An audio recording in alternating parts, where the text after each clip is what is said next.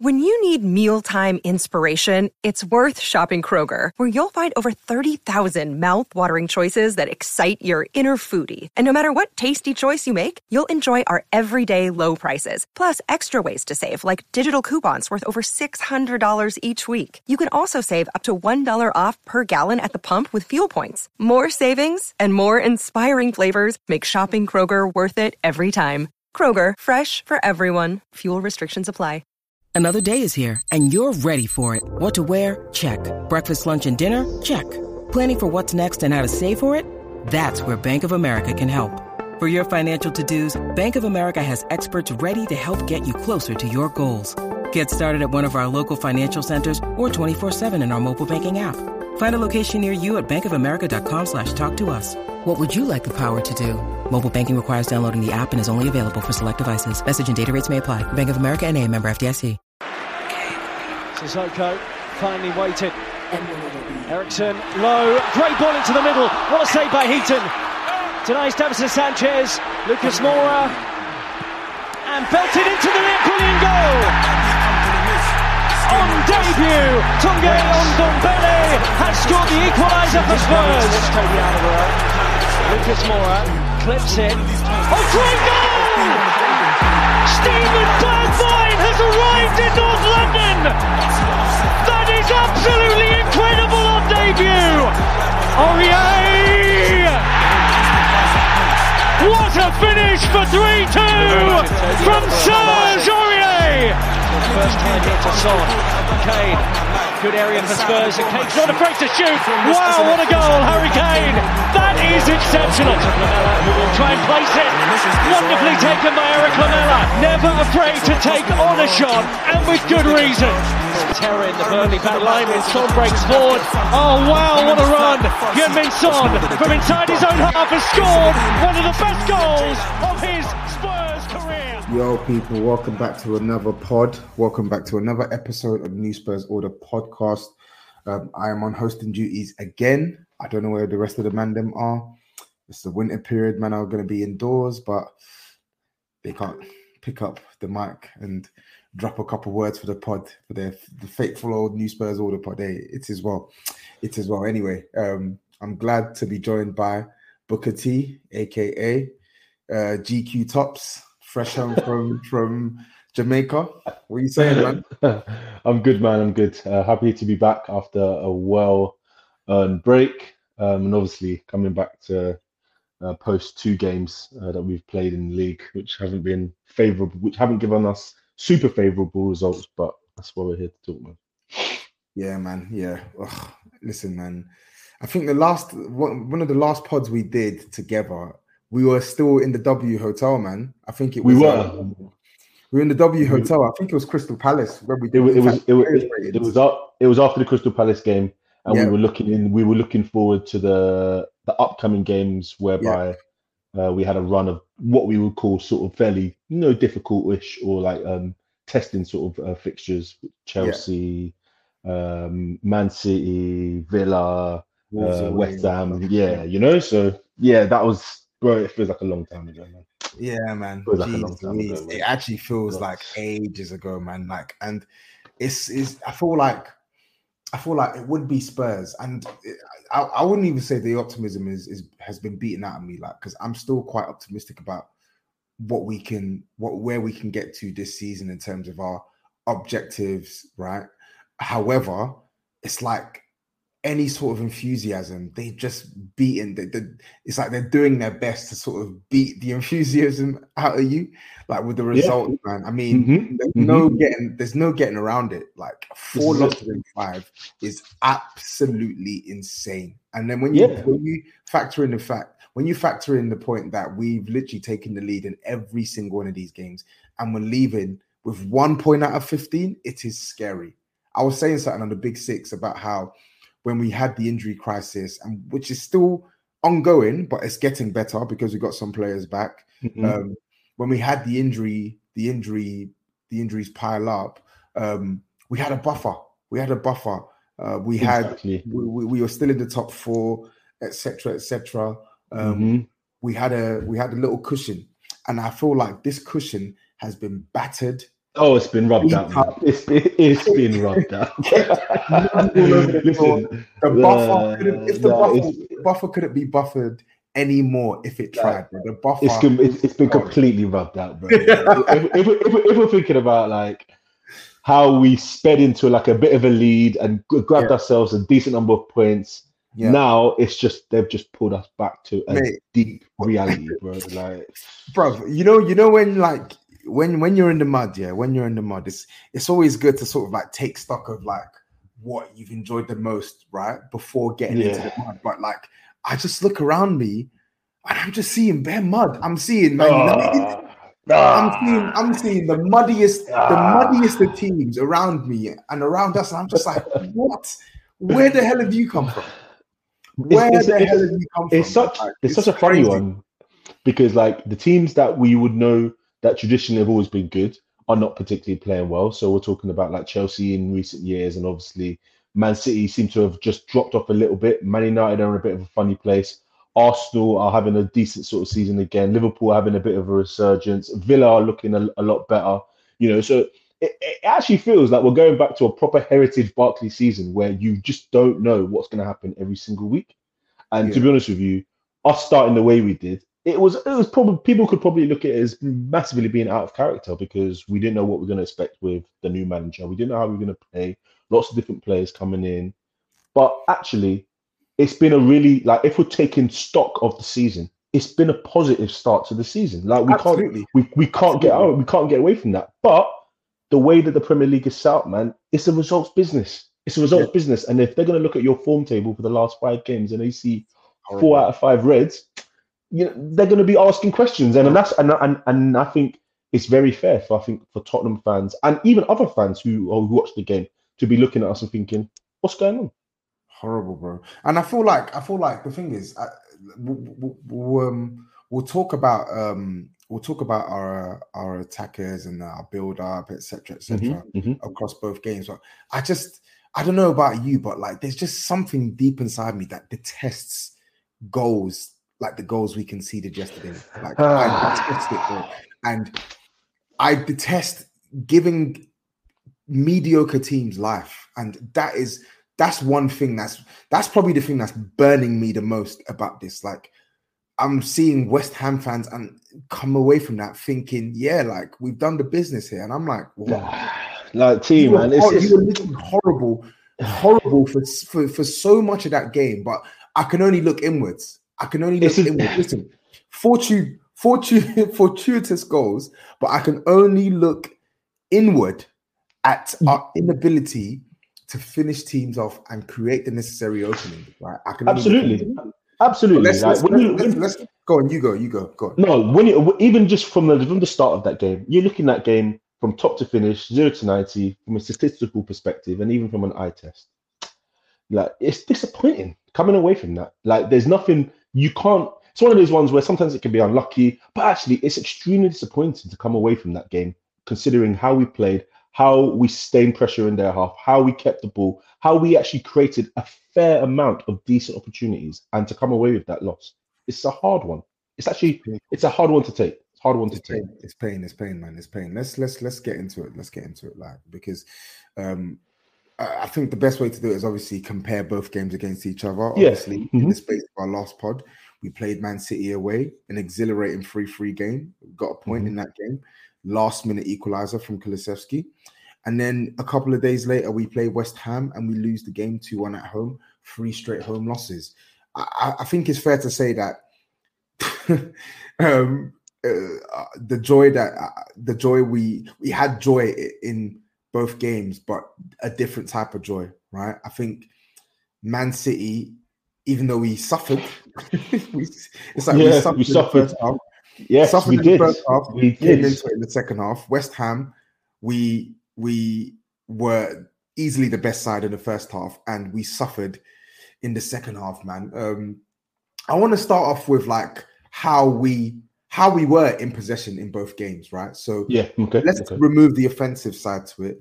Compare what you saw in the Man City game in terms of our ability to build play versus what you saw in the West Ham game in terms of our ability to build play.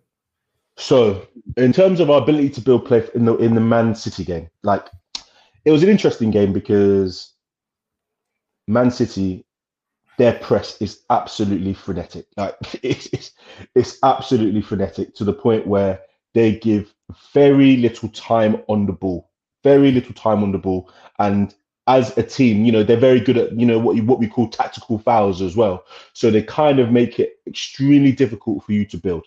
And even though I felt like we've been playing in this way, you'd almost kind of think to yourself, if you've got a centre back pairing of Davies and Emerson, you would temper that. But throughout that first half, we did not temper that. We just continued down this road of playing ourselves out. And in one respect, it's admirable because, to be honest with you, it's like one of these things. It's high risk, high reward. There were lots of moments that we put ourselves under pressure, and Man City won the ball high up, and arguably that led to a really high quality chance in which Haaland should have really scored. And obviously, the starting sort of bit, the section before Foden's goal, because we lost the ball quite deep in our half as well.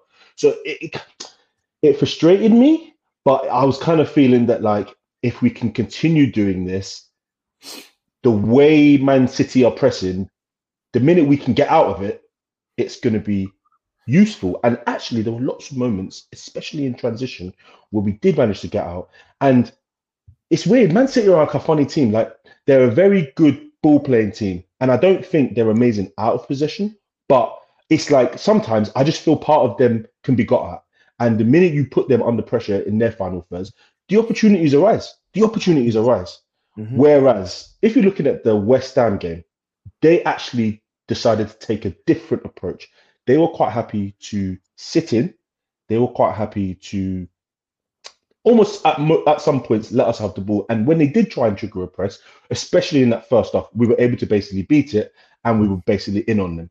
But that kind of game is difficult because whilst we have a lot more possession, there was more of an onus on us to actually break them down. And it means that you have to have decent combinations of play. You have to have good one-on-one ISO, good one-on-one moments in which you basically create enough overloads to create decent enough scoring chances. And honestly, I felt like in the first half, it was a different game to the Man City game because if you look at the possession statistically, we had a lot more sustainable pressure in the final third. We had a lot more possession. I think at one point in like the first half an hour, we had something like 115 passes. They had 12 passes.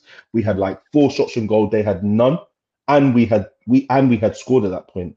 So it felt like you can see how the team does kind of adapt in a way to different kinds of opposition in the way that they press and how they sit in. And I actually felt that despite the difficulty of the game against Man City, I think it was really admirable to play the way we did and actually only to go into that first half 2-1 down, considering the kind of chances we'd given up and the way we played, I felt was really positive. However, I just kind of felt nervous that having gone into that West Ham half 1-0 up and created the chances that we did, it just kind of felt a little bit like this could come back and bite us.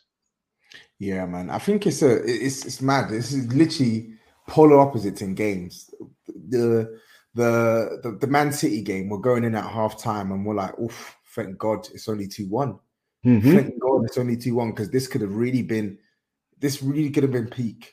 Whereas the West Ham game, for obvious reasons, Man City being the best team in the league, and West Ham finishing, where did they finish last year? Like 13th, 14th? I can't even remember. West Ham, you're saying to yourselves, why is this only 1-0? Why have we not made the most of our territorial advantage? I mean, if I look back on yesterday's game, the most recent game yesterday, I think with Man City, and I compare it to Man City, I feel like with Man City, even though we were under the cosh for the majority of the first half and didn't really like do ourselves any justice in terms of how bad we were fumbling with the building out, right? Yeah. With us, I felt like we always carried a threat. Yeah. I felt like it was just we carried a threat, and I felt like it was just the final piece that was lacking, right? From Brian Hill, sometimes from Brennan Johnson on the right-hand side, maybe in the midfield, just botching, just botching the those move. final passes, those final moves, those final passes, exactly. And it's I feel like that's something which has been a theme in a fair amount of our matches this season, even in matches where we're killing teams and we've actually gone on to win. I feel like outside of the Burnley game, we let too many teams off the hook, Like we do. Let too many teams off the hook. No, I agree with you. And actually, I think it's something that Andrew's even said as well. I think earlier in the season, like, maybe we didn't really get it at the time, but earlier in the season, he did say things like, we should have taken more of our chances. We should have been more clinical. And at the time, you're probably thinking, you got the result. What are you talking about? And I can kind of see where it's coming from, because a lot of these opportunities that we're creating, like you say, you get these goals early, it gives you a buffer. And when you get a buffer, everyone's a bit more relaxed. The game isn't on edge. It doesn't feel as end-to-end as it needs to be. Like in some games, fine, it's going to be like that. There's going to be a lot of transitions. There's going to be a lot of end-to-end stuff. But games like West Ham yesterday, you have a 2-0 buffer going into that first half. It almost feels like the game is done, considering how much possession we had, considering how much chances we created, considering how much final third territory that we were able to keep.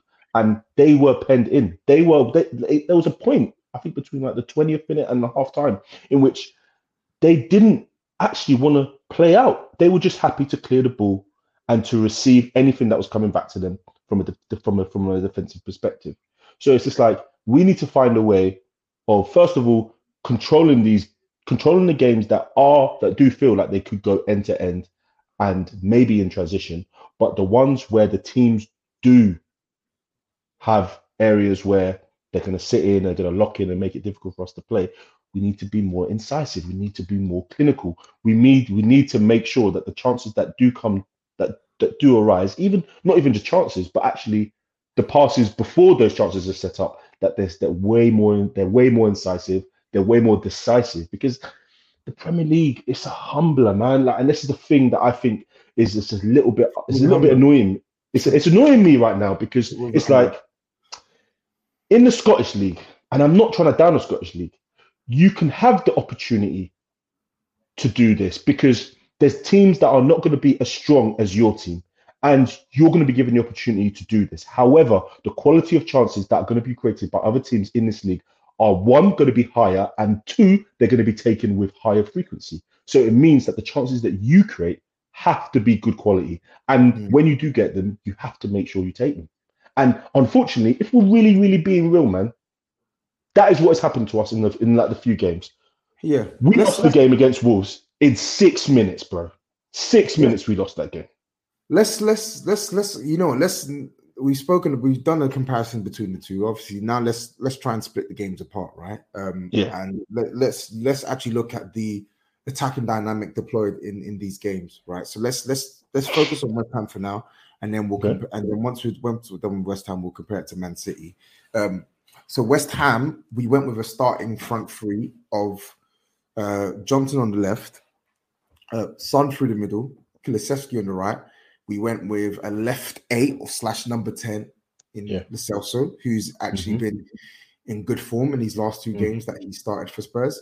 And we went with Højbjerg playing as the right central midfield role, with Bissouma as the 6. And I feel like with this tactic, I just don't know, man. When I look at the offensive performance, I feel like it's been a consistent theme so far this season, whereby we're just seeing the team be consistent at being inconsistent. That's the only way to put it. So far this season, we have been consistent at being inconsistent in our final third actions, and that is what is frustrating with me, right? On the right-hand side, with Kulusevski, I feel like the level that he's given us so far this season, it's very hard to gauge whether he's having a decent season, a good season, or a not so good season, because I feel like his form has just been a bit too bumpy, and his play has been quite predictable for the most part when he's been on that right-hand side. And I say this when he's coming off 2 strong games playing as the right 8. But I don't say this to say that he should move to the right 8, because I've seen him also play really well for Spurs in 1 or 2 matches this season when he's been the right winger.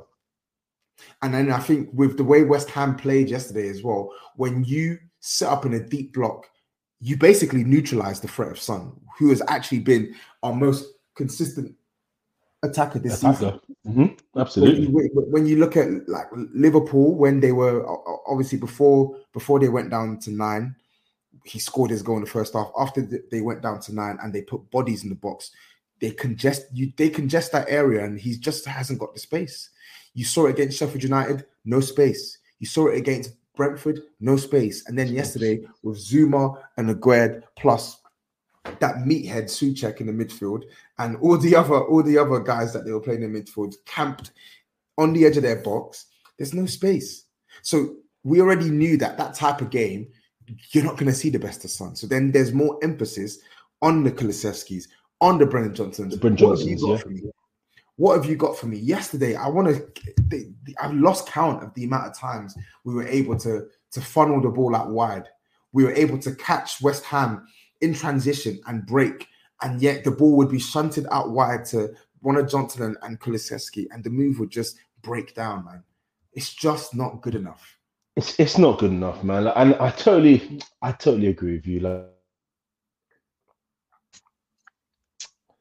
how did I want to say this? Sometimes I think, okay, there is a need. I think on one hand, there is a need for a different profile, because I feel like sometimes you need someone who's going to take someone out of the game just because of their actual quality. However, I feel like the way that we are building chances in our third phase, in the attacking phase, and the way that we are creating chances through, the inverted fullbacks and the use of Son and the wingers, I feel like we're creating enough chances for us to be able to put in these games away. I feel like, one, it's probably a little bit of finishing, but also, two, I just feel like with our attackers, there's not enough fluidity. And I can kind of understand when people are saying we need to give this attacking group some time, we need to give them 100%. Some patience, because, we know that they have some good moments. Like someone like Brennan Johnson, I think he has really good qualities. And I just feel like you probably didn't see a lot of those qualities, or actually have a real, eagle eye on those qualities when he was at Forest, because you're only getting a snapshot. But we all, for instance, we know his MO is get to the flank and deliver. He's been doing that, but he hasn't been doing that to a high enough level. And we need to see more of that. Plus, I actually feel that he's a really decent goal output when he wants to be. He needs to start adding more of that to his game. With someone like Kulusevski, I feel he's been so integral to the way that we've been playing. And actually, I think, if anything, he's probably been one of the more fluid guys. But if we're talking about his positioning, especially as our primary right winger, there's a lot of ball that goes to his flank.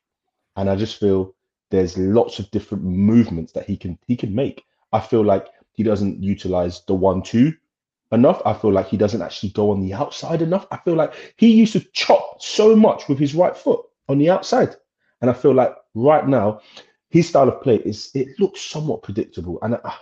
And in the Premier League, that's not a good thing, because if you start to be predictable, then people can just prepare for it. And then they can completely nullify any sort of outlet, any sort of danger that you possess. I think with I think with Kulusevski, it's not even that he's become it, but too many times in 2023 this year, I think he's just too predictable in his actions. He's just too predictable. And I feel like with our wingers now, they struggle. They struggle when they're getting double teamed. When the double team, when that double team is put on their head tops, they struggle, man. They struggle. Brennan Johnson struggles, and Kulusevski struggles. It's not easy. We're talking about good wingers and above that can consistently good wingers and above that can play despite this block in your path to goal. And I think they struggle with Kulusevski. the one point you made for me that's pertinent is his refusal to just use his right foot. Like I've lost count of the amount of times we're breaking the early crosses there. You had no problem doing this in your first season at Spurs. You were using your right foot regularly. And now he wants to come in on his left foot. And when he comes inside on his left foot, the end product is just not good enough. It's not good enough. Is tepid and weak for the most part. And then even his crossing, he used to be a really good, when he'd come in on the inside and find that in-swinging cross. Absolutely. Yeah. That in-swinging cross. Now, it's like you're overcooking the crosses, undercooking the crosses. It's too central. Like I was watching the game back yesterday. There was two crosses in like the 80th or 80 something minute, and it was almost as if the outside runner from Porro opened it up for him. So he had time and space to find anybody, and two of these crosses went straight to the keeper. Not even like the keeper had to stretch and get it. They went straight to him in the middle of the goal. Yeah. So it's just I think as well, because I don't want to be too critical, right? I don't want to be too critical, but I don't think we are being, I don't want to be too critical. However, I don't think we are being like overly critical, because these are issues that we mentioned in the summer. These are issues that we spoke about in the summer when we were comparing how Ange wants to play versus the profile of attackers we've got. And it's been a long-standing discussion point. Anyone with a logical brain who knows football, when they've watched Spurs this season, they can clearly see that the mix of attacking profiles we have at the moment is not going to get us to reap the full benefits of the style that Ange Postecoglou has implemented. Because, as I said, the wingers are getting the ball constantly. We're keeping teams penned in, right? We're working, the build-up is actually quite fluid. It's just making that final pass or that final action in the box or in the final third to actually get us more goals than more goals to match the offensive threat that we're showing. I mean, we spoke about this in the NSO chat today. Like, what solutions can we offer to these problems? And the obvious one is the one that we spoke about in the summer, which was the destabilizing winger, the 1v1 explosive pace, like direct dribbler type winger. We're now in December. We're still talking about Spurs needing this profile. Yeah. Up front, we've spoken about Son and how you neutralize his game when you play a deep block and you close off the space that he can operate in. We don't have another option to play there because of a certain man that I'm going to speak on. Later on. Let's speak on him.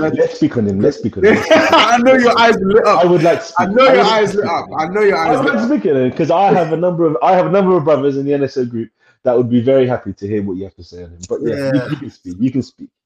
So there's two ways of looking at it, right? So we know what the long-standing issue is, and we can either address that in January or the summer with one or two players. And we can also look inward, right? Because we've spoken about this at Liverpool when we struggled against Liverpool's deep block. Even though we won the game, we struggled. It was not a good performance in the second half. And we spoke about how in those situations where the defense is set, we need to try and work the outside more. We need to try and maybe get some of our fullbacks overlapping to give some of these wingers an option, right? So it's not just 1v2 or 1v2. Yeah, absolutely. Yeah. So to be honest with you, I'm more inclined to believe that he will look inward, because if you look at different times this season as well, he's had times where things haven't worked out and he's changed it. And actually, we've got some positives. So if you look at the way that we started with Richarlison, he went with Richarlison quite heavily, and actually he moved Son, and then he started to play either Richarlison on the left or now Brennan Johnson. And actually, that positives. We've got now Son, who's on like 9. Is it 9 or 11 league goals or something like that already? 9 league goals. So already, so that reaped some benefit. You then look at the situation we have with Maddison.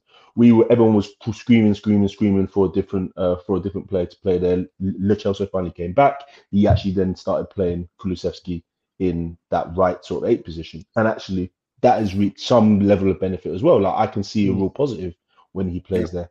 I wouldn't like to feel that. I think Sai made a good point today as well in the group that, like, you know, you can want these kind of players to come in and hit the ground running.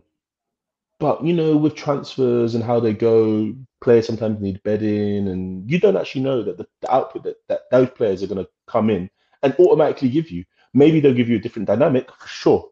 But again, what is our big issue? Our issue is that we're not actually, like, if it was a case of us not creating the chances and getting these areas, that would be a different issue. But the actual issue is we'll get into these areas and we're just not being decisive enough, and we're not killing teams off. So that could sometimes be either a number of things. It could be a finishing situation. It could be a confidence situation in the attackers. It could be a situation of trying getting them to be more fluid so that they can feel more confident in these areas. And then maybe you can possibly look at saying, okay, if you bring in different personnel, they could be the kind of players to give us something different. Personally, I would love to have different personnel. I still feel that we need it. There is need for it, because I feel like whilst I'm happy that the technical level of the attackers has actually gone up, I still feel that there's space. I still feel would you say it's gone up though? Because I don't think. Listen, so for me, and I'll maintain this. After Son, Kulusevski for me is our next best attacker. I think that one is clear, right? Yeah. Even the MO, in my opinion, this summer was to go out and get someone better than what we had. That's what I wanted. And whilst I'm not going to say this to shit on Brennan Johnson, but you know my views on Johnson. No, and I echo a lot of your views on Brennan Johnson as well. To be honest with you. And the thing is, you alluded to this at the start, right? Like, it's not one of them ones where it's like, oh my god, you're shitting on the guy. Like, he's here now, innit? And we can acknowledge his qualities. He's actually been quite positive up until yesterday. He's actually been quite positive for Spurs. He'd come on, he'd make an impact. He looked like he'd want to go at the opposition, right? But just in general, Spurs were in desperate need, and are still in desperate need of an attacker to come in to lift the standard. Do you get what I'm saying? Absolutely. To be better than what we have, right? I like Johnson. I thought he has good qualities. I think he has good qualities, but I also feel like it gets. I don't. And I know he's young, and sometimes I think it's difficult to say this about young players, but like I almost feel that with him, there's an MO, there's a ceiling. There's a ceiling. The issue isn't even so much on Brennan Johnson, right? Like, I actually think, like, to your point, I think he's got qualities there that I reckon Ange Postecoglou can make something out of, right? Like, I can see him getting goals for Tottenham.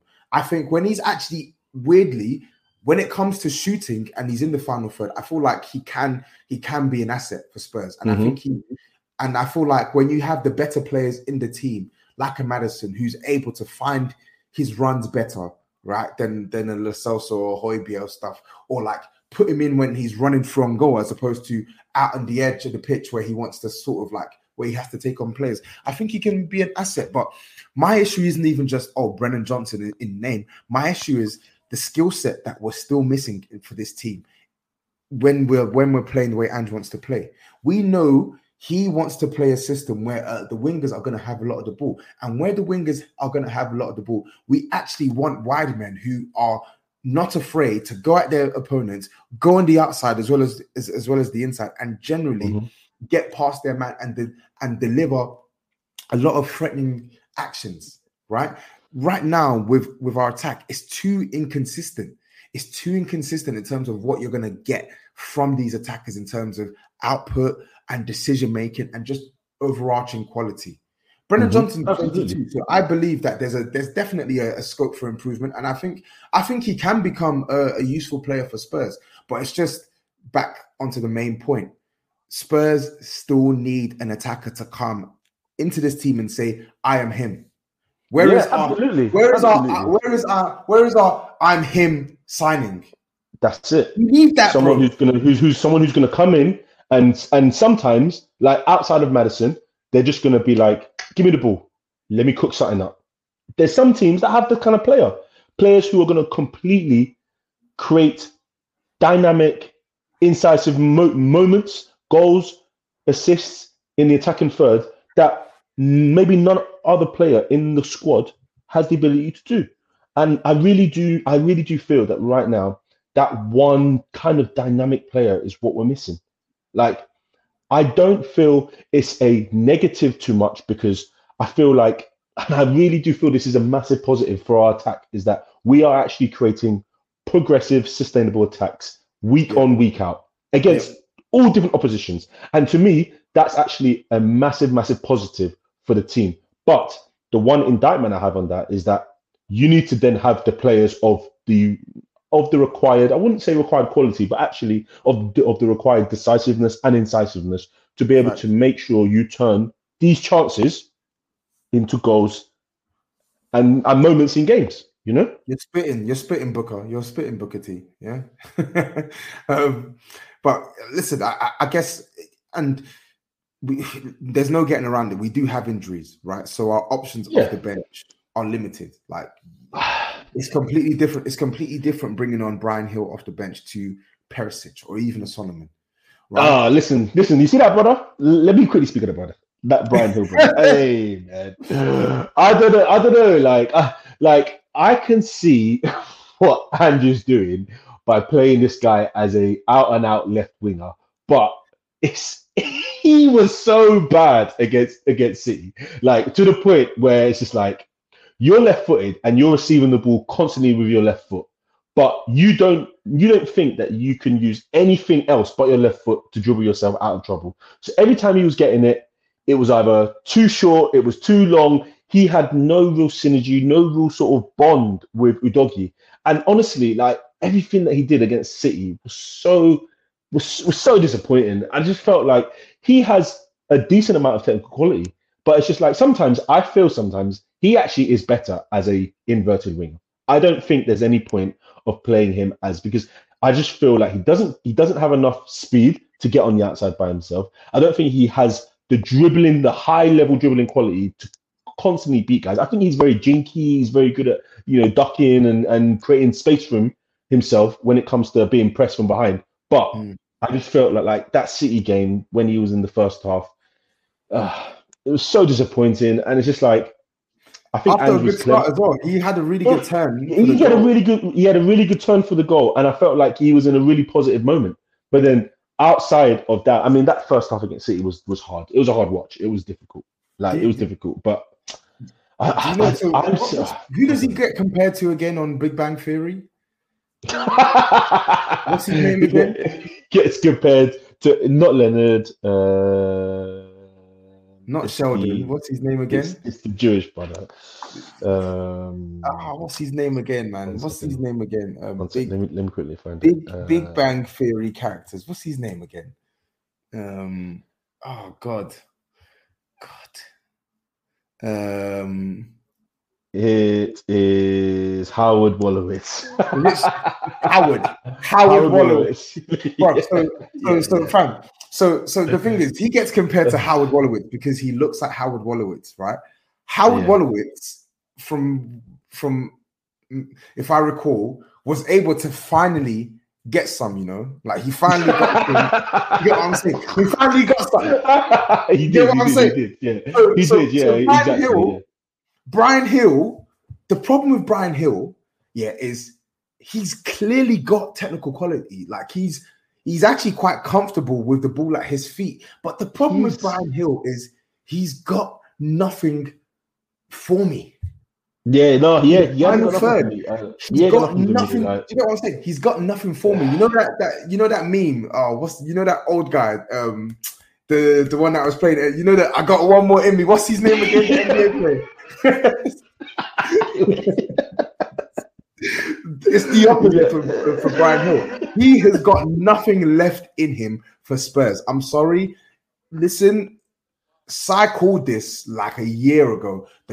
or a year and a half ago too. The Gill experiment, it's just not going to work because I just don't see him as a good enough offensive threat to make it at this club. Like, you've got nice tech, right? But in the end of the day, he's too scrawny and he just isn't enough of a goal threat for me. So when he's not even dynamic enough, to be honest with you. Like, if you think about the areas that Brennan Johnson finds himself in and what he does with the ball, can I get that from Brian Hill? I don't think so. This is it. And using Brennan as an example, it's actually a good example, right? Because Brennan Johnson, he came on against Crystal Palace, and you saw the impact he made in Crystal Palace, right? Yeah. We now have Brennan starting, and when Brennan is stinking and Kulusevski is stinking, the options that we have off the bench can't come on and give us that similar level of impact. They can't, right? And Brian Hill is just the first point. Yeah, Brian Hill's just the first point. I think either on the left or on the right, he's just not good enough. He needs to go, right? I'm now going to speak on our £60 million man, right? Because if we're talking about the attack, we have to talk about the attack in totality. Listen. I'm sorry, Tops. Listen, this is me coming on air. You're my brother, yeah? Tops. I'm sorry. Jack, me, listen, we told you. That's what I'm going to keep saying to you. We told you. And I said it to you. You know what it was for me? It was Sheffield United FA Cup when he started up front with Lucas. And I said, this brother does not have the technical level to represent this football club at the top level. He's done. I actually said that night, he needs to be sold. He needs to be sold. And I'm so happy that you finally shined. You've shined your eyes, bro. I'm sorry. Bro, I've shined my bald head and I've shined my eyes along with my bald head. Like, and I can tell he's so bad, bro. Like, I don't get it, man. Do you know what it is with Richarlison for me? Yeah, I shouldn't be shocked, and yet I am shocked at his misses. Like, you come on the pitch. The only way he's been able to score for Spurs this season, by the way, still no goal with his feet, professional goal, still no goal with his feet. He's been at the club since June 2022. We are nearly approaching 2024, and we are still waiting for Richarlison to score a professional goal for Tottenham Hotspur with either his left or right foot or leg, whatever you want to call it. Heading is the one thing you have been able to score some very, very small amount of goals with. You scored a header in the League Cup this season. You scored a header against Sheffield United in the league this season. Why are you missing point-blank headers? Point-blank headers. And the thing is, it's not even just the misses. Yeah? Because I won't be happy that he's missing chances, but I can live with you missing chances if you are offering us more in general play. Case in point, I'm not sure if you watched the Aston Villa game, right? But yeah. Kulusevski played infield. Kulusevski missed a horrific chance in the second minute or something like that. He's done it very well. He's muscled Pau Torres. He's sent Diego Carlos to the chip shop, right? And he's bearing down on goal on your strongest foot. Just hit the back of the net. He hits the post. Should have scored. But I can give some sympathy to Kulu, even though we've just spoken about how Kulusevski needs to be better in his offensive play. I can give some sympathy to Kulusevski because you know what? In the game, you were jugging. You were actually fantastic in that game. You were causing Aston Villa so much problems, so many issues. He caused Aston Villa and created dangerous situations for Spurs. Richarlison, on the other hand, is the opposite. He is creating dangerous problems in favor of the opposition. He's hurting Spurs. Bro, yesterday, there was a break, and I said it on my channel. So there was a break yesterday where I just said, you know what? I'm actually disgusted. I even held any sort of stock in you. Are you kidding me? There was a break. The ball breaks to Richarlison just outside our box. And it's one of the few moments in the second half where West Ham have actually committed players forward, because obviously it's a set piece. They're committing bodies forward. I think they only had three or four men ready to defend the counter-attack. Destiny has made a run on the left-hand side. I'm literally asking for a 6-yard basic pass into Destiny's path. And he fumbles. And I'm just like, how? How are you fumbling basic passes? And not for the first time, not for the second time, not for the third time, not for the fourth time, for the umpteenth time. I'm just sick to death of Richarlison butchering our ability to build play. I've had enough. It's done. It is finished. I want him out of this club in January. Saudi, come and get him. China, come and get him. Brazil, come and get your boy. Come and get your boy, because I am done. I'm finished. No, I'm telling you, we've been saying he doesn't have the technical quality to be a top striker in the league. Not only does he not have the technical quality, there is no dog. There is no favela ball in this brother. He is not it. He's just not it. And it's just so sad, because it's like you try to give this guy an opportunity, so many chances to be able to say, prove yourself. This brother has less goals than Romero. He has the same number of goals as Van der Ven. He has the same number of goals as Emerson. This man is a striker. They killed me in the group when I said this man is no better than Janssen. He's no better than Soldado. I'm telling you, this is one of our worst. Hey, say my name, brother. Don't say Dave. Say my name. I'm right here. Say my name. He's one of the worst strikers we've ever signed. And it's crazy because, like, we talk about the value of the money that was spent. And sometimes you can get lost in that. But I genuinely have no idea how we are going to recoup any money on this. He's completely done. He's completely done. I'm so sorry, man. Like even at the beginning of the season, in the TLF chat, we were saying this man might get 10, 12 goals. He's not getting that. He ain't getting 5. Yeah. He ain't getting 5. Yeah. I said that was one of my He ain't getting 5. Non-negotiables. You got to give us double figures. He's not even getting. Yeah. I can't see it. I can't see it, Tobes. I can't see it, bro. Because it's like you're just waiting for the penny to drop, and I'm like, it's not gonna drop, is it? Because he actually just misses everything. He should be on 5 Premier League goals already. He's had enough chances to be on 5 Premier League goals. Like, look at that chance at the end. I mean, come on, man. YG is hilarious. Man said, bro, big up YG in the comments. The bro just running around doing nothing. Cardio sessions for 60 minutes. All he's doing is just running around, bro. That's why he's just running around. And your point on I think you literally just made a good point now in terms of like his scoring rate in comparison to the rest of the members of our squad. And it's just so pathetic, man. It's just so pathetic. And it's just striking, man.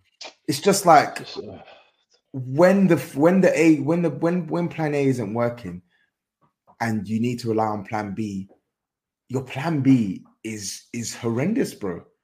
Like this plan B, if this is a plan B, mate, I'd rather just give the minutes to Valise. I'd rather just give them to Valise now. Bro, if that's a plan B, that's a B for bastard. Yeah, that's a B. That's a B for that's it. That's the only way that can mean plan B, plan bastard. Yeah, because that man plays like a bastard for Spurs. I swear to God.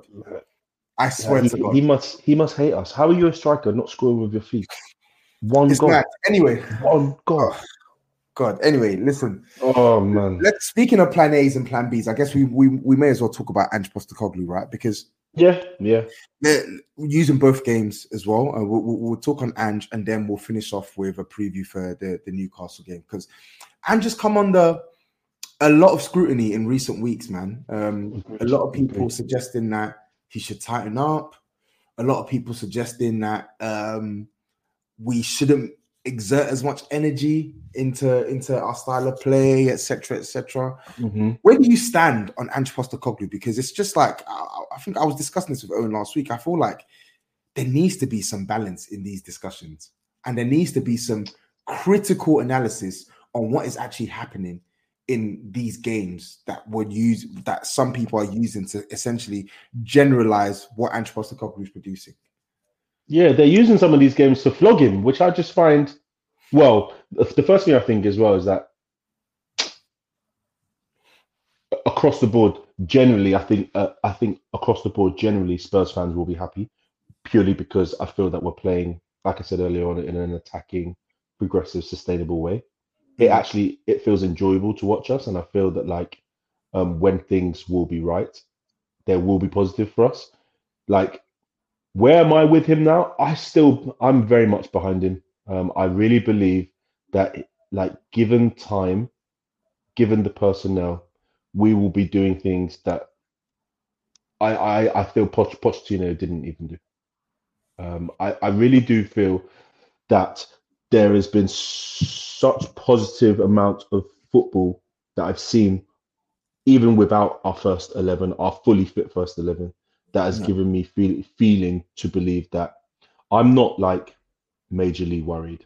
I mean, if you look at the games from an eye test perspective, I think maybe the only game that would have been the craziest that I would be looking at differently would be the game against Chelsea, in which we held up those high lines.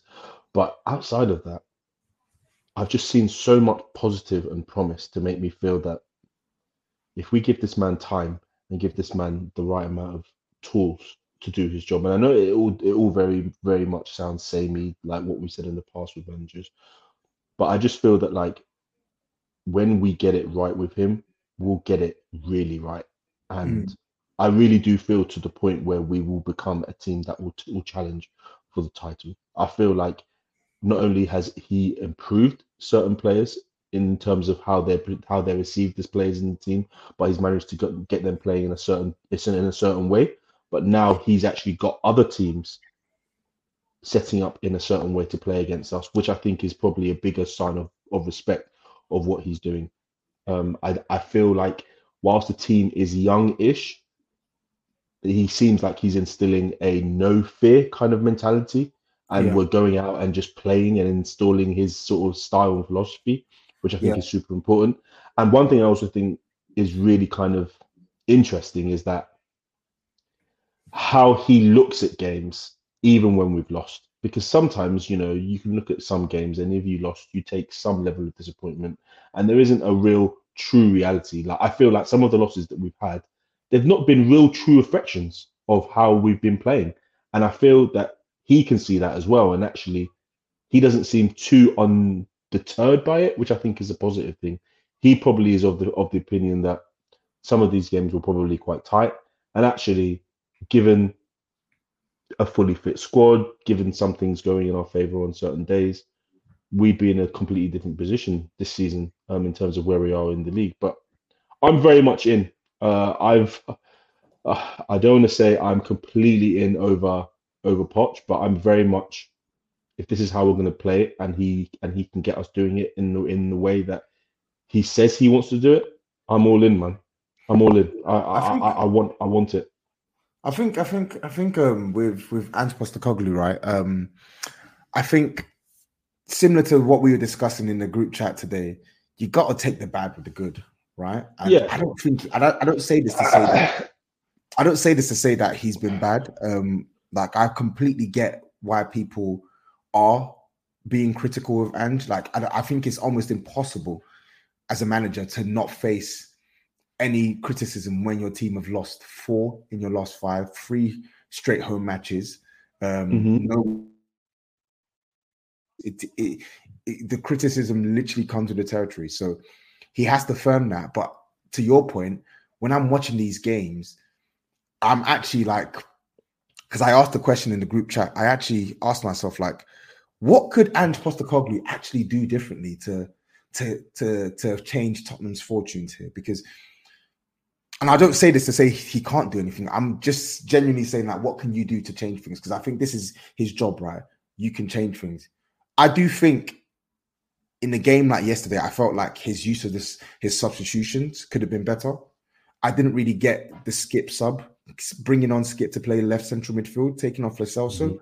We basically finished with a midfield of of Skip, Sarr, and Kulusevski. But at one point, we had a midfield of Skip, Sarr, and Bissouma. No, sorry, Skip, Bissouma, and Kulu.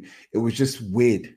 Like, I didn't really think you needed to bring on Oliver Skip. And I think it's little things like that will make a big difference, because we've praised and seen the impact when Ange gets the substitutions right, like he did against Man City, when he brought on Højbjerg for Bryan Hill, and you saw the platform that gave us to play in the second half. When he brought on Emerson for Davies against Crystal Palace at half-time, obviously Davies was injured, but he put Emerson left back. He played Emerson left back, and you saw the change that had on our team. Same for Brennan Johnson against Palace, right? Same for Perisic against Man United. I understand that his hands are tied in some respect in terms of who he can bring on. But I do think with the players that he's had available and he will have available in this upcoming game on the weekend, use your substitutions to the standard that you have used them in the majority of matches. That's what I would ask. I mean, it's a difficult one as well, because football, especially at the highest level, is a results business. So whilst you can look at the metrics, the statistics, the eye test, effectively it's a results business. And if people are seeing more reds than greens, of course they're going to feel a certain way. Of course they're going to feel 100. Like they're not getting what they asked for, or what they think they were promised. And I think as well, I think Spurs fans, oh man, I don't know.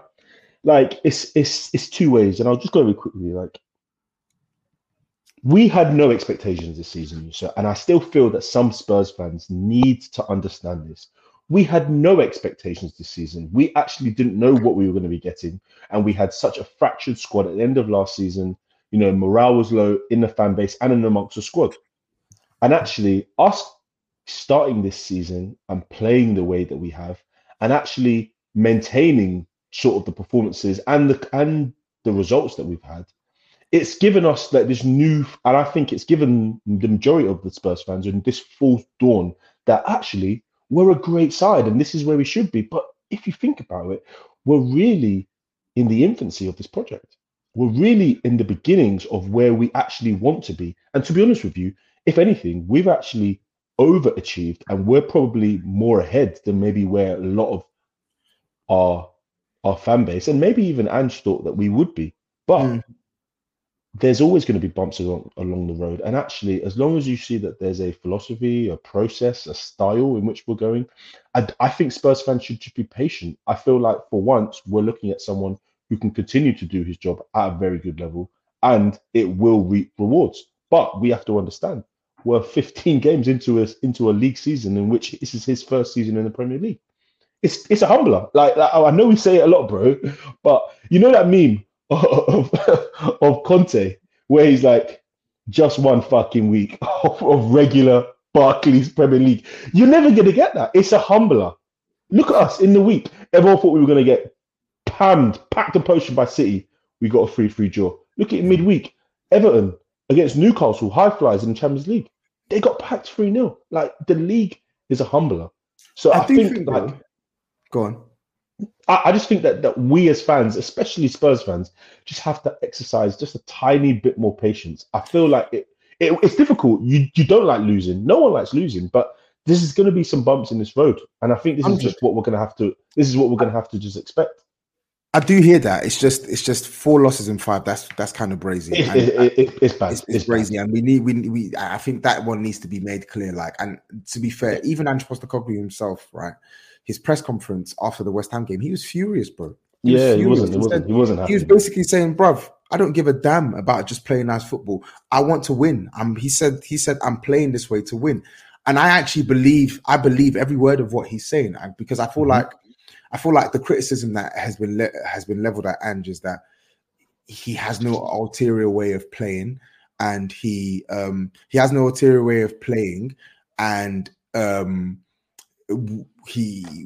only interested in just making Spurs look good and not really having that potency. And I think those claims for me are absent. What's your, like, we were talking about this in the group earlier on. What's your take on that? Like, because I actually think what you said was a really good point, where you made a point whereby it's actually important for us to worry about making sure we master our the plan A before we Absolutely, actually. But then, do you not feel sometimes that, like, dependent on your position, there has to be a tempering or has to be an adjustment? Otherwise, it does look like you're just going into every game almost like you're just punching down the same hole, and actually that hole just needs to be moved or needs to be changed a little bit to be able to affect the game in a different way.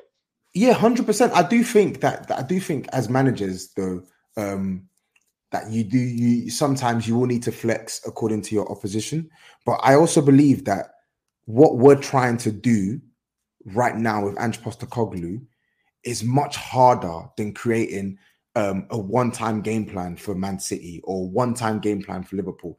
It is much harder to get Spurs to transition from a team who prioritized what we did off the ball to now what we do on the ball. Absolutely. And I think he's done a fantastic job at it so far, which is why I'm like, you can still see that there are times where we are getting caught in build-up, where we are not like in the front three, where he said that these attackers are working on their games. They're young, they're working on the games, but we need to improve. Like, I want to get better at our base way of playing. Once we get better and totally familiar with our base way of playing, then we can talk about a plan B. And making small tweaks here and there. Small tweaks here and there. And I think that there have been games where he has tweaked it. Bournemouth away, did he not tweak? Did he not tweak? He did. Yeah, Man City in the second half when he took off Højbjerg for when he took off Gil for Højbjerg. Did he not tweak it? Did it stop Spurs from playing the way we wanted to play? No, we still played our way, but we just went with something different, bro. Like I think he has shown a capacity to change things when possible, but I'm also wary of not asking a man to deviate from a style that has actually brought us quite a lot of points this season and has brought us quite a lot of dominance in games. And again, I have to bring it back to the attack. I feel like what has let Spurs down this season is what we're doing in the final third. That's what's let us down, because football is a game of fine margins. West Ham scored yesterday. 2 goals they scored yesterday, by the way, right? They scored 2 goals. One was a ridiculous ricochet, pinball nonsense that that's probably the luckiest goal they'll score this season. It was remarkable how and then they get a gift of a goal courtesy of lax defending from Destiny, right? Yeah. And even him, he's an embodiment of you take the bad with the good. He's been fantastic. He's been fantastic for Tottenham this season, and he was playing so well yesterday as well until that moment. So I'm at a point now where I'm not trying to let Ange and the team off the hook for losing 4 and 5. They absolutely have to win, and we'll talk on Newcastle. But at the same time, I'm looking at a manager who has dropped most of the scrubs in this team, who has been able to enable a positive style of play, who has been able to get some quality out of players who were dead and buried, and has united the fan base, and has got Spurs scoring goals despite a dysfunctional attack. Am I really meant to be sat here saying, oh my God, he needs to do X, Y, and Z more? No. I'm now looking at the board. What have you got for me? What have you got for Ange? What have you got to try and help him cook up a little something in January? That's what I'm looking at. This is it as well, because it's always going to go back to the same old. Oh, we're getting on to Levy, we're getting on to Ennick. But at the end of the day, you can see what we're doing is positive. Surely you should be thinking, how can you help him make this positive for us? How can you help improve the situation for us? Because 100%. In January, we have the opportunity, once players become fit again, to really step on. I don't want to say go for, I don't want to say go for the title, but I feel like we have the opportunity and I still feel that we have the advantage of playing 1 game a week. We have the ability to really put pressure on teams in the higher places in the league. And I feel that if we continue to do that, that will just give us confidence to move on to next season, to which we then improve the squad. We completely solidify the way that we're playing, and we further improve the way that we want to play under him. But this is a process. It's going to be so difficult, man. Yeah, it's going to be so difficult. Yeah, man. As I said, like, we loved it when we were good. Now we just got to we got to affirm that when it's bad. fundamentally, I have belief that this team know how to try and hurt an opposition. It's just getting that little bit of luck in the final third, and getting not just luck, getting that little bit of luck and significantly better decision making in the final third through new personnel or through the current personnel performing to a better standard. So let's see, man. Let's see. Let's move ahead to Newcastle this weekend. We'll wrap things up after this. Okay. Sorry, Ange, you're my guy, but my man, mate, we need a W. We need a W. You got to win this game of football. We need a W. There's nothing like I don't even want to talk about no suffering. Well, I need a win. There's nothing like Everton who are fighting for their lives. Just pack these man 3-0. I need a W. And this team, they took 6 points from us last season. They gave us the work of our lives in St. James's, and they came and stole a result from us. Time wasting, all that jazz against us at home. We need to get something. We need something from this game on the weekend. We cannot afford anything but a win. I won't accept it. Yeah, I'm with you, bro. I'm so with you. Like I think with this one, they embarrassed us in so many ways last season. Total domination at their ground, and even at our ground, where we actually had a much better first half than they did, and all of a sudden, bang, we don't. Crazy mistake from Lloris, crazy mistake, and we lose the game of football, bro. And it's just, I feel like a lot of teams have benefited from our injuries this season. A lot of teams in the last 4 or 5 games, they benefited from injuries, suspensions, ill discipline, all the nasty things and annoying and disappointing things that we've seen in our game. Teams have punished us and benefited from it. I need to see us with what we have available. I want to see us punish Newcastle, not because they've done anything wrong per se this season, but I want to see us take advantage and capitalize on their absences, right? I'm looking at their team. They got so many players injured. I thought we had a crisis. We've actually got some players back. There's a crisis, but there's his peak. Hotman, Dan Burn, Harvey Barnes, Joe Willock, even Sean Longstaff injured. Who else? Matt Target injured. Yeah. Nick Pope injured. Yeah, exactly. Bro, they got so many injuries, right? Callum Wilson injured.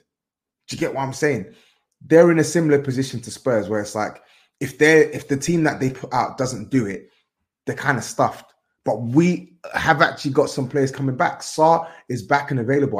We need him to start on the weekend against that. Which is really positive. Midfield. Mm-hmm. Sarr back. Romero is back. Do you get what I'm saying? I thought he was really good. I thought he was really good yesterday. I thought he was really good. He was good. He just that aerial jaw though. I think he's got to be stronger in the lead up to their first goal, that jamming goal. I think he's got to be stronger in that aerial jaw with Bowen. But he was really good, and you saw what we missed. You saw what we missed on and off the ball with Romero. Absolutely. But yeah, go on. Talk to me about Newcastle, man, because I feel like I want to get a prediction from you before we end this. It's a difficult one. I want to see where you feel the game will be won and lost.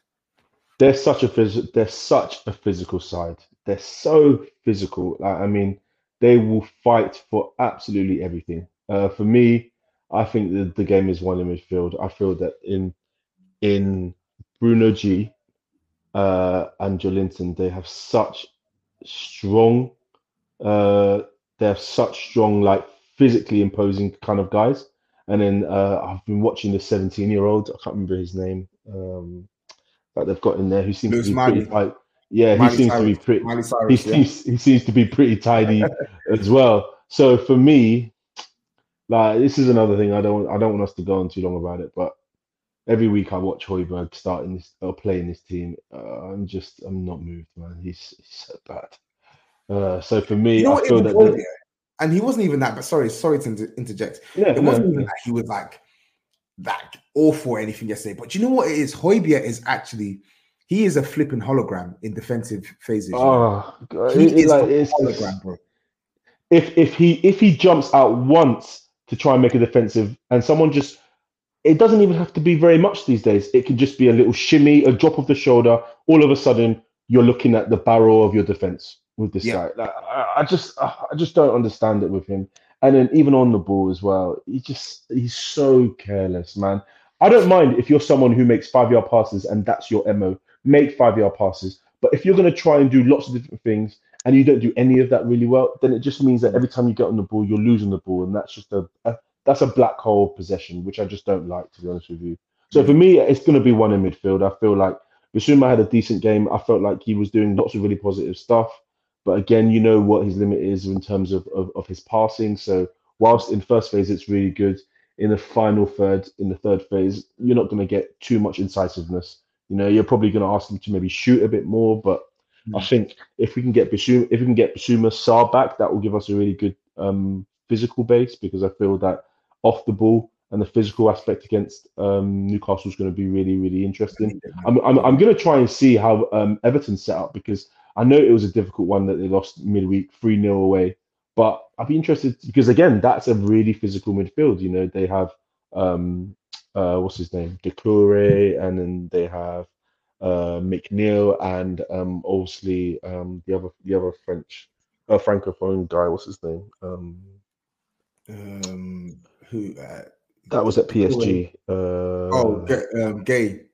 Gay as well. Yeah. So I'll be interested to see how they set up that game. I'm going to try and see if I can find it tonight and watch that, because 3-0. I mean, Newcastle, even from away from home, are actually not bad. They're a team that play very, very much in transition, and they literally love their counter-attacking goals.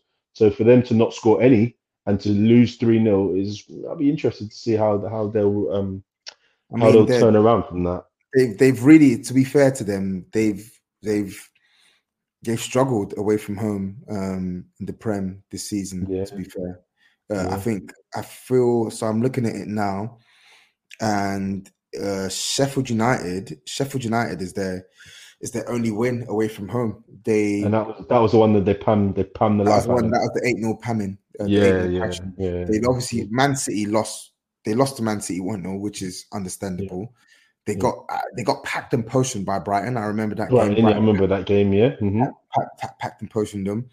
They drew 2-2 to West Ham. They drew 2-2 to Wolves, and that Wolves game, to be honest, I don't think they deserved to win that match. And they were quite fortunate with one of the penalty decisions as well. Wolves played really well in that game. Bournemouth, they lost 2-0. That should have been a pasting, bro. Bournemouth. Oh, yeah. They absolutely packed them out. They did. And Everton blamed them 3-0. So we're seeing the results get progressively worse to match the number of players that they're missing. Injured, but even when they had some players fit and available, they weren't the best on the road this season. On the road, no, they weren't. We need to take advantage of that. I think across all competitions, they've only won 2 away matches, and that's Man United in the League Cup and Sheffield United away. We need to capitalize and beat these lot, man. I'm not even asking for a battering or something. Just win the game. Just a win, just to give our confidence back. You know, get a win on the board. Just get our confidence back. Just get a win on the board and make sure that we can try and go into the next period, this Christmas period, without feeling that we're begging for a win. It's been 6 weeks since we got a win. 6 weeks since we got a result, man. Crazy. It wasn't even Halloween the last time we got a win, bro. Oh, scary, man. Mental, scary hours. Yeah, anyway. Listen, Tops, I'm going to hold you to a prediction, please. What are you going for? Oh, it's a goal. It's a goal fest, man. It's a goal fest. I'm going 3-2 Spurs. I'm going to go 2-1 Tottenham. I think we're going to win this game. I think we have to win this game. And people, we're going to end the pod here, man. Tops, thanks for hopping on. Always, bro. It's been a pleasure. It's been a pleasure chopping it up with you. Did you bring me any patties from Ocho Rios? I brought a hell of a lot of rum, to be fair, actually. So, yeah. I'm going to settle down to a little bit of rum tonight and maybe watch the Napoli Juve game, I think. Yeah. Interesting. Rum, yeah. All right, fair play. It seems like you're dosed up on a lot of rum and holiday, boy, and that's all I'm gonna say. That's all I'm going to say, bro. Yeah, what happens in your private time stays in your private time. Yeah, absolutely. All